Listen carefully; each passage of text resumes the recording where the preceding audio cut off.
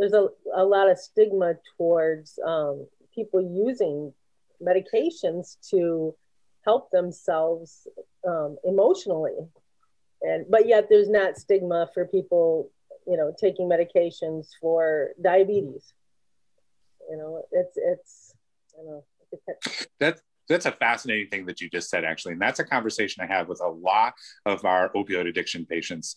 And I actually have on our website, lifesworkclinic.com, there's a blog, and one of my papers that I wrote on there was, questions and answers on buprenorphine therapy. And one of the first questions is, well, aren't you just, substituting one drug for another? That's like a common thing. We actually hear it a lot from family members of people who come to see us. And the answer to that question is pretty simple. Well, yeah, we are. Okay. One has the potential for abuse. One does not have the potential for abuse. One destroys a person's life, potentially. Another saves a person's life, potentially. So, and the conversation I have with my patients so that they understand this is when they get on this drug, it's a lot like someone managing their type 2 diabetes.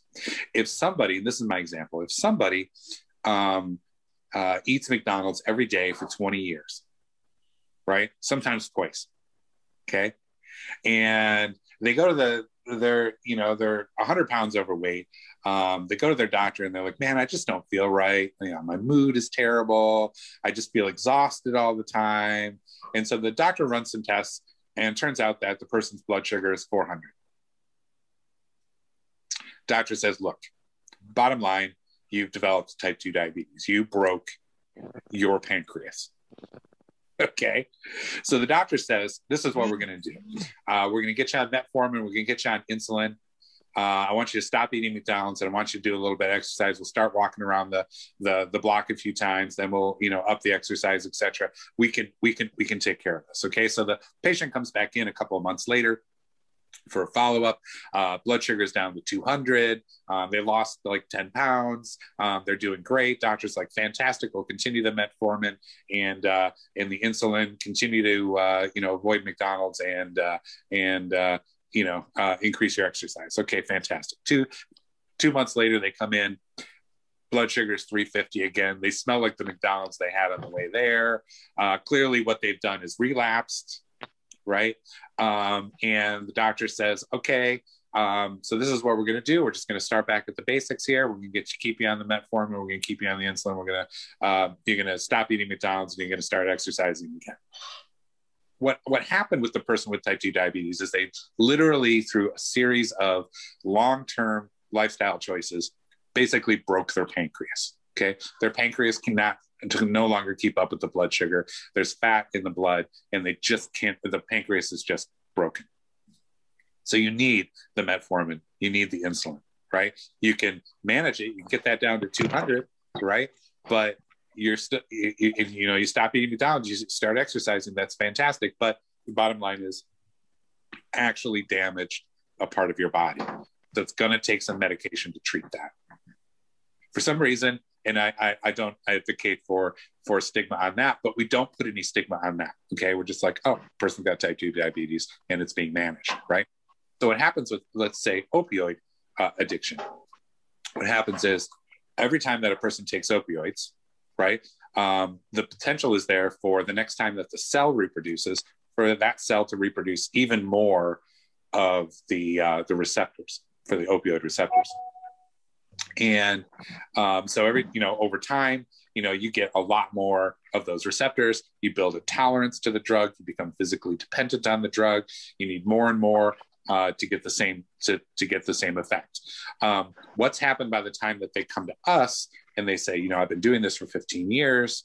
I've been injecting fentanyl, 5-6 times a day.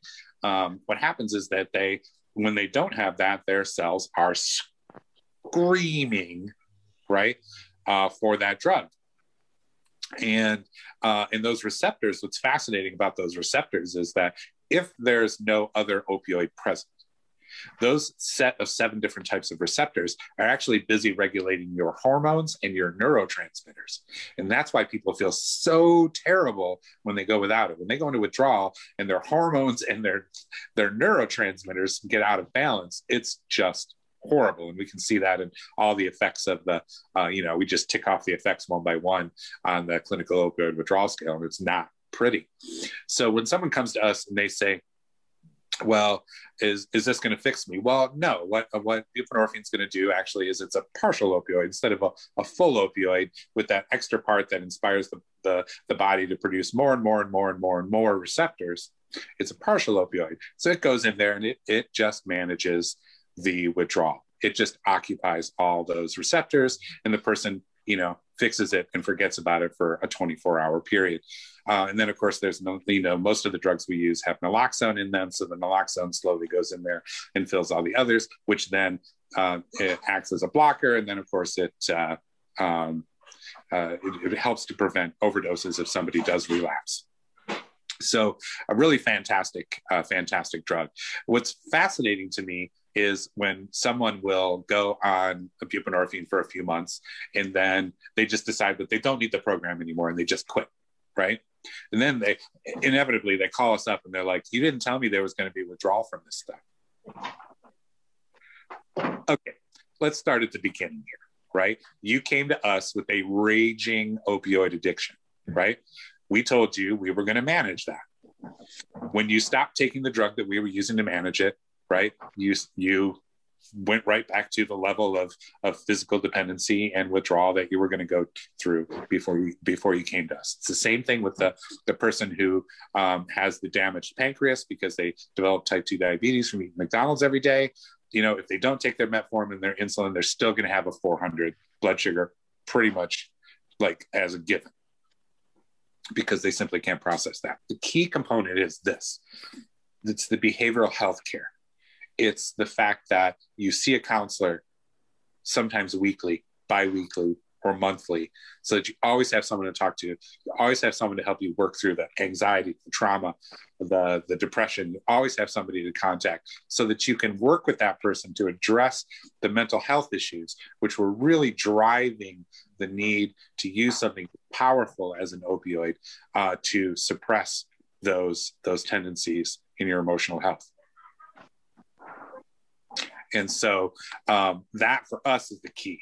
Like I tell people that's like 75% of it. Like the drug is like maybe 25% of it, works really great. It's fantastic. But the rubber meets the road when you start getting into the mental health aspect of it and you really start connecting with your counselor and you really show up and you really show up to do the work. That makes all the difference.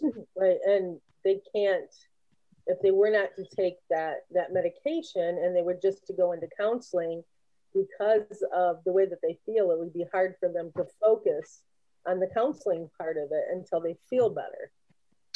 And that's the challenge. That's the particular challenge of, and I'm not bashing abstinence only programs. Okay. I've known many people that they've helped.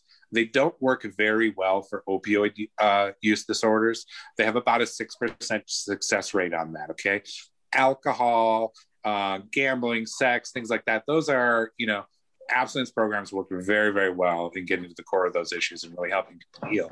With opioids, if you go through a 7-day detox program and you do a 21-day stay in an abstinence-only residential program, you are still in subacute withdrawal by the time you get out of there. So what's the first thing you do? You call up your guy and you get a fix. And then you enter into the really, really, really dangerous zone, which is the 3 biggest risk factors for fatal overdose upon relapse.